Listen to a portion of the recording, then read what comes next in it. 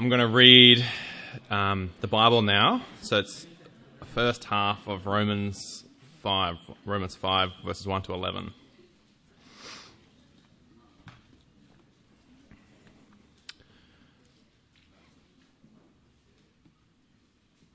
All right.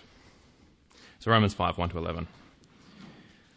Therefore, since we have been justified through faith, we have peace with God through our Lord Jesus Christ, through whom we have gained access by faith into this grace in which we now stand. And we boast in the hope of the glory of God. Not only so, but we also glory in our sufferings, because we know that suffering produces perseverance, perseverance character, and character hope. And hope does not put us to shame, because God's love has been poured out into our hearts through the Holy Spirit who has been given to us.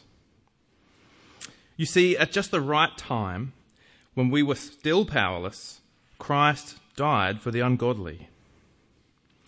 Very rarely will anyone die for a righteous person, though for a good person someone might possibly dare to die. But God demonstrates his own love for us in this: while we were still sinners, Christ died for us. Since we have now been justified by his blood, how much more then shall we be saved from God's wrath through him? For if while we were God's enemies, we were reconciled to him through the death of his Son, how much more, having been reconciled, shall we be saved through his life? Not only is this so, but we also boast in God through our Lord Jesus Christ, through whom we have now received reconciliation.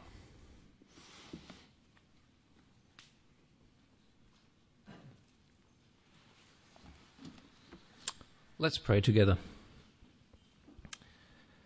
Father in heaven, we thank you for your love for us. And Father, as we listen to your word today, being explained and preached to us, I pray that you would carry your message into all of our hearts.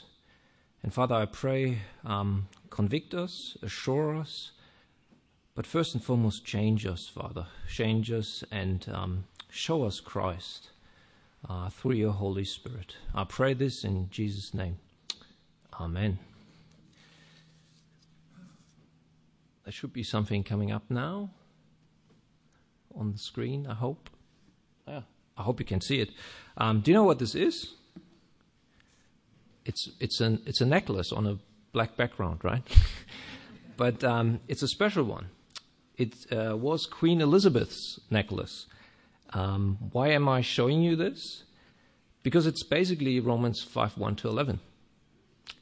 Have a look at the shape of it, with the big diamond in the middle, and the other little diamonds lined up like pearls surrounding it. That's the structure of our passage today. In Romans 5, 1:11, Paul shows us the benefits, the diamonds, the gems, if you like, that flow out of justification. In the last couple of weeks, we have seen how Paul established this doctrine of justification by faith alone, and by grace alone, in Christ alone. But now he shifts gears a bit, and he shows us what it means to be justified. And how is he doing this? He takes all these gems, all these diamonds, and he puts them one after another in these 11 verses, until they are all joined up together as one masterpiece, like this necklace. But at the heart of it, at the heart of this masterpiece, there is a centerpiece, a huge diamond. It's God's love for us. And this huge, precious diamond is in the middle, like this one in the middle of the necklace. It's holding everything together. We could easily spend a sermon on each of these little diamonds around it, but today I want to concentrate on this big diamond, on God's love for us. And we will look at it from different angles, and while we do this, we will see how it illuminates the rest of the passage for us. And we will see how God's love changes everything. It changes who we are, what we do, and what we hope for. So let's start by looking at how God's love changes who we are. And this is a bit of a longer point, so bear with me. The other 2 points are a bit shorter.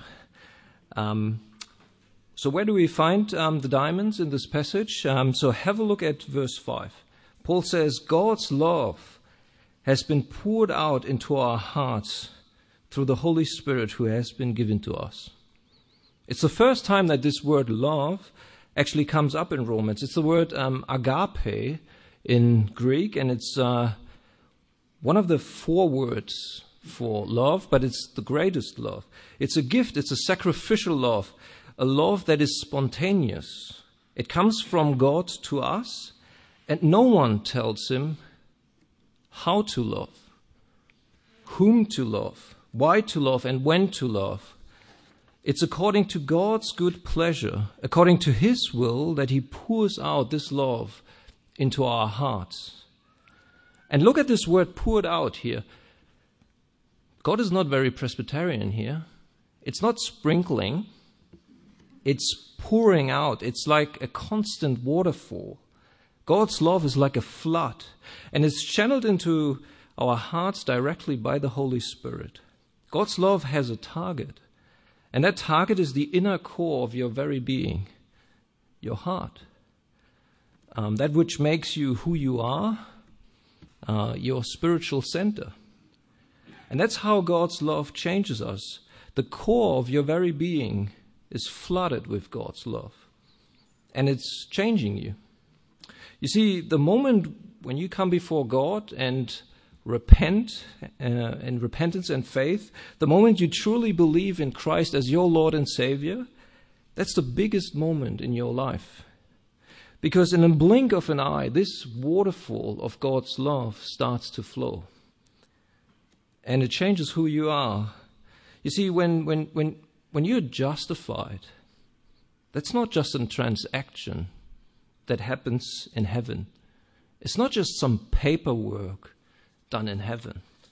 It's the most personal and life-changing thing that can happen to you. It starts to transform who you are. It changes your heart, your whole being, who you are before God.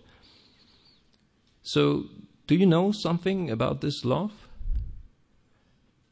A friend asked me once, do you know why the stars are so beautiful?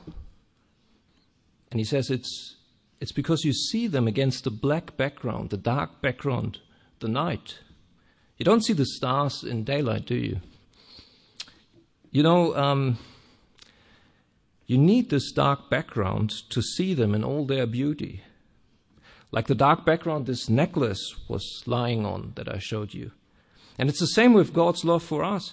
To see the beauty of God's love, we need to hold it against the dark background of our sinfulness and God's just wrath for us. That's what Paul did in the first chapters of Romans. He painted this dark background for us. He showed us our own sinfulness and God's wrath, so that the diamonds of God's love and the benefits of justification can shine even brighter. How can you know something about God's peace for you, that's mentioned in verse 1, if you don't know anything about the preceding war with God? We need this knowledge, and I think we need it especially in a Western country like Australia, which can seem like heaven on earth. People bathing in prosperity. We need to be reminded of God's wrath. It's real, and it's not just a theory. You see, God's wrath it's like a dam, and the pressure is increasing.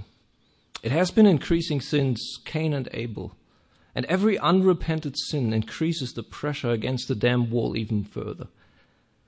The only thing that holds back the flood of God's wrath, is his patience. But on the day of judgment, there will be a dam break. And this flood of God's wrath will flush away every unrepentant sinner into hell, into the lake of fire. You see, there are two floods here. There's the flood of God's wrath, and there's the flood of God's love. And God's love for us is an undeserved love. We don't deserve any drop of this waterfall that is channeled through the Spirit into our hearts. But instead, we deserve an ocean of God's wrath, conscious, eternal punishment. That's what we deserve, each and every day. That's the dark background, and it's pretty dark. To appreciate God's love for us, our salvation, we need to understand what we are saved from. Paul shows us the hell we came from to show us the grace that we now stand in as justified and forgiven sinners. That's why we sing about amazing love. It wouldn't be so amazing if we all deserved it, right? But it's also amazing love because it changes who you are. Let me show you how much change there actually is. Let me give you a list of these small diamonds around the necklace. You were at war with God. Now you have peace with God. You stood under God's wrath. Now you stand firm in His grace. You were His enemy. Now you are His friend and His child. You fell short of the glory of God. Now you can boast in the hope for it. You lived in uncertainty of the future. Now you have certainty and assurance of the future. You were outside of God's presence. Now you have constant access to God. In fact, God made His dwelling in you. His Spirit now lives within you. If that's not change, I don't know what is. That's huge. And the foundation for all of this? It's God's love for us through our Lord Jesus Christ. But you might say, I'm not so sure about God's love for me, poured into my heart, and the Holy Spirit living in me. I can't feel it. I can't touch it. I can't see it either. It's very untangible. And you might have doubts. Does God really love me? I think many Christians will come up with these questions in their life. How can I know for sure that God loves me? Well, Paul answers this question in verses 6 to 8. Have a look. At just the right time, when we were still powerless, Christ died for the ungodly. Very rarely will anyone die for a righteous person, though for a good person someone might possibly dare to die. But God demonstrated His own love for us in this. While we were still sinners, Christ died for us. It's worth to pause here and just let this sink in. This is the John 3:16 of Romans. You have doubts? Look to Christ. Look to the cross, says Paul. That's the way from uncertainty to assurance. Because it's on the cross that God's love for us is demonstrated. It's a real event in history. And it took place in a real place in Jerusalem. You can go with Wes there next year if you want to. There's a tour coming up. You can go to the place where the crowd saw Christ beaten up, bleeding, walking with the cross to Calvary. They saw Him hanging on the cross. They heard His cries when the nails went through His hand and feet. They saw Him taking His last breath. They saw Him dying a terrible and shameful death. How is this a display of God's love for us? Well, let me ask you a question which is not too far-fetched, actually. And sadly, we have seen it happening many times in the recent years. But so what if, and God forbid this will ever happen at KPC, but what if a gunman would just enter this building now and he would start to shoot around, trying to kill every one of us? Would you willing to take the bullet for someone in this room? It's a disturbing scenario, but would you give your life for someone else so that they could be saved? I think I wouldn't hesitate to try to save Josiah. And I think many of us, if not all, would do the same for their children. But how about the stranger? How about someone who came to church just this morning and you didn't even have time to talk to that person? Would you die for that person? It's not unheard of, but Paul says this would be a very rare thing to happen. Even if that person is morally righteous, a law-abiding citizen, or even if that person is a good person, really doing good in the world that can be seen, you might give your life for that person, but it's very unlikely because your instinct of survival would just be very strong. And unless you have a strong relationship to that person, I think you would think twice about it. But you know what Christ did? He didn't just die for the stranger. He died for the gunman as well. Christ and God didn't send his Son to die for those who loved him and helped him and served him. He sent his Son to die for murderers, for his murderers, for those who spat in his face, who despised him, who cried out, "Crucify him, crucify him." While we would constantly ask the question, is this person or that person worth it to die for? Christ didn't ask that person. He died for the unworthy, the ungodly, his enemies, who did not want to have anything to do with him. So looking at us then, what is it that attracted God's love towards us? Was it our pleas for help, our good intentions, a spark of divinity, our potential? No. There was nothing in us that attracted God's love for us. It doesn't matter whether you grew up in a Christian home or not. At one point, we were all enemies of God. And yet he did it. He sent his only begotten and beloved Son to die for sinners like you and me. Don't get me wrong, guys. I love you, but I wouldn't give Josiah for any of you. My love has limits. But God's love, it has no end. That's the gospel, right? That's what happened on the cross. It's truly amazing love. It's divine love that can't be compared to anything else. And so if you have doubts today about God's love for you, look first and foremost to the cross. Look at Christ. Because once you truly understand this love for God for you, you will not be the same person again. You will be changed. You will be willing to come before God in repentance, faith, and thankfulness. And as Christians, we do this again and again, right? Let me tell you this, the gospel is not breaking news. It's good news. And it doesn't stop to be good news.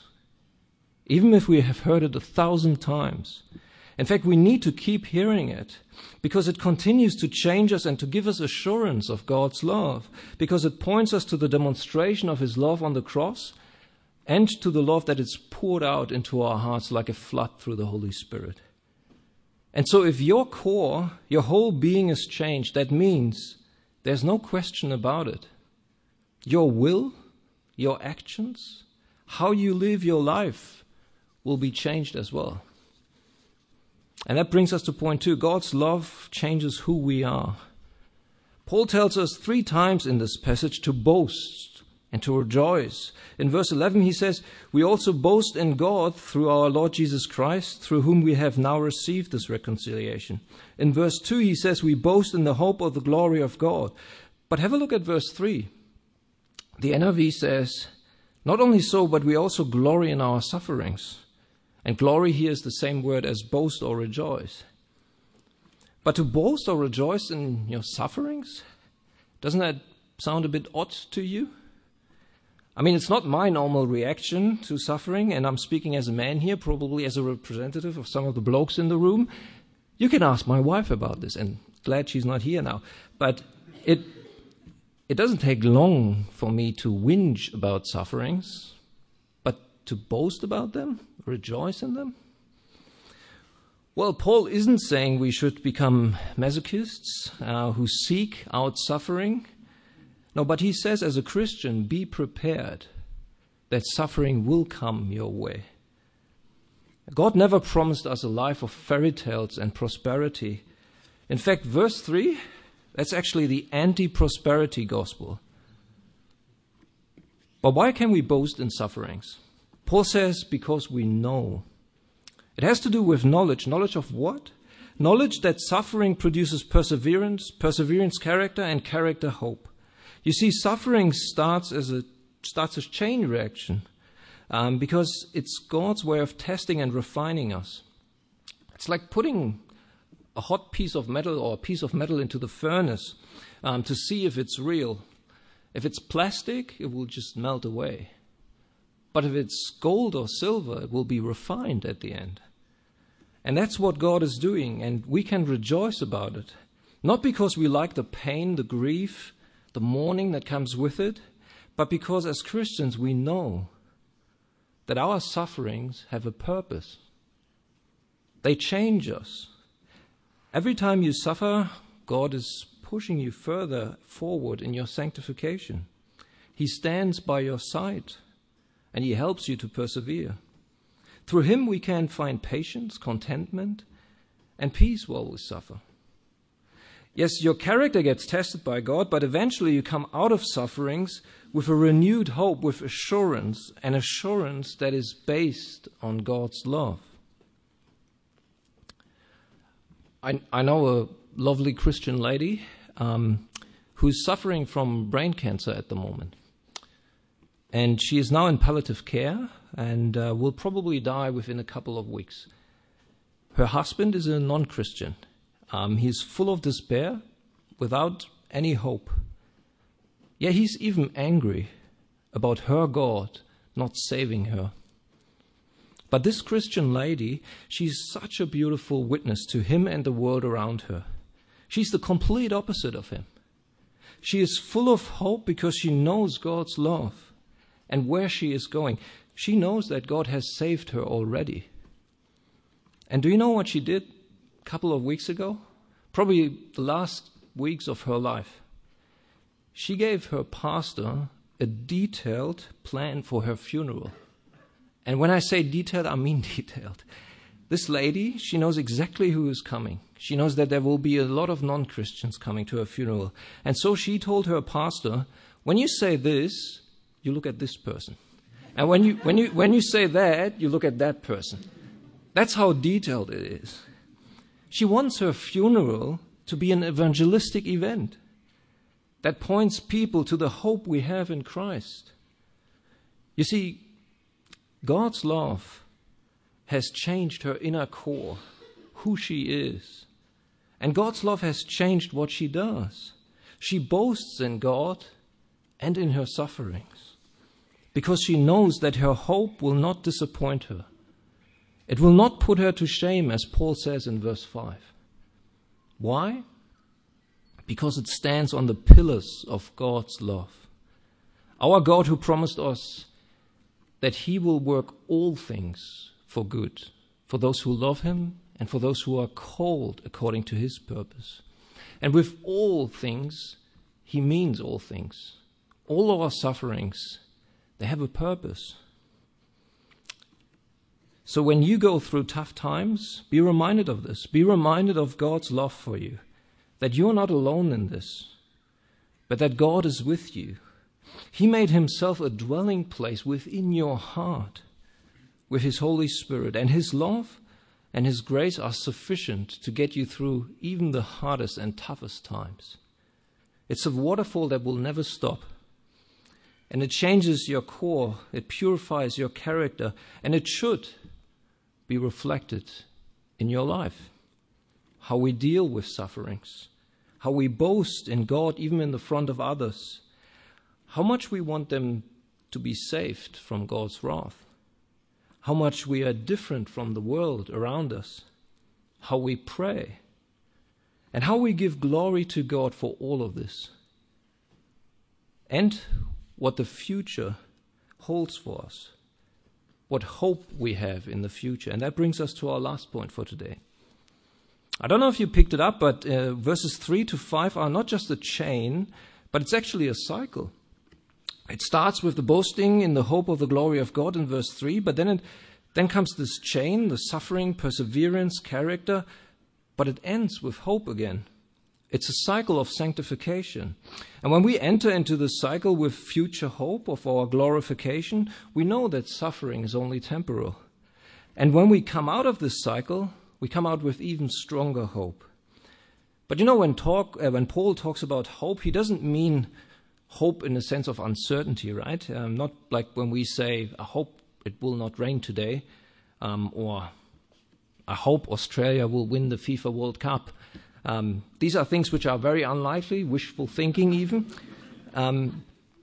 But hope in the Bible means assurance. It's bedrock certainty. When Paul says we boast in the hope of the glory of God, he means we boast in the certainty of our glorification. He says your future is secure. Don't worry about it. He says it's like as if you had been glorified 10,000 years ago already.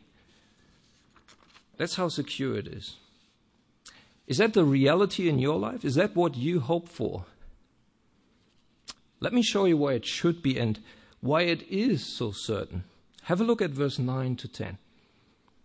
Since we have now been justified by his blood, how much more shall we be saved from God's wrath through him?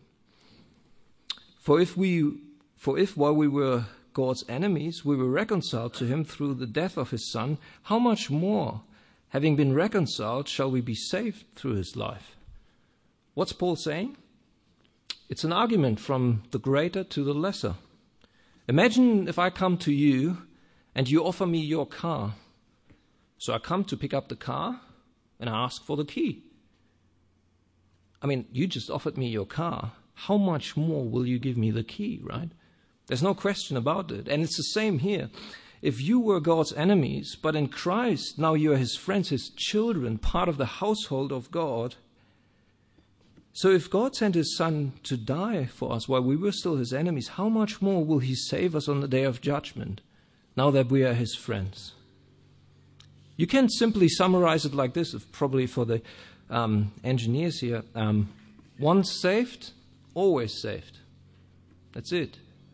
Past, present, future. You were saved from the penalty of sin. You are saved from the power of sin. And you will be saved from the presence of sin and the wrath to come. You remember the necklace I showed you? It's actually a special necklace that the queen wore for her coronation when she became queen.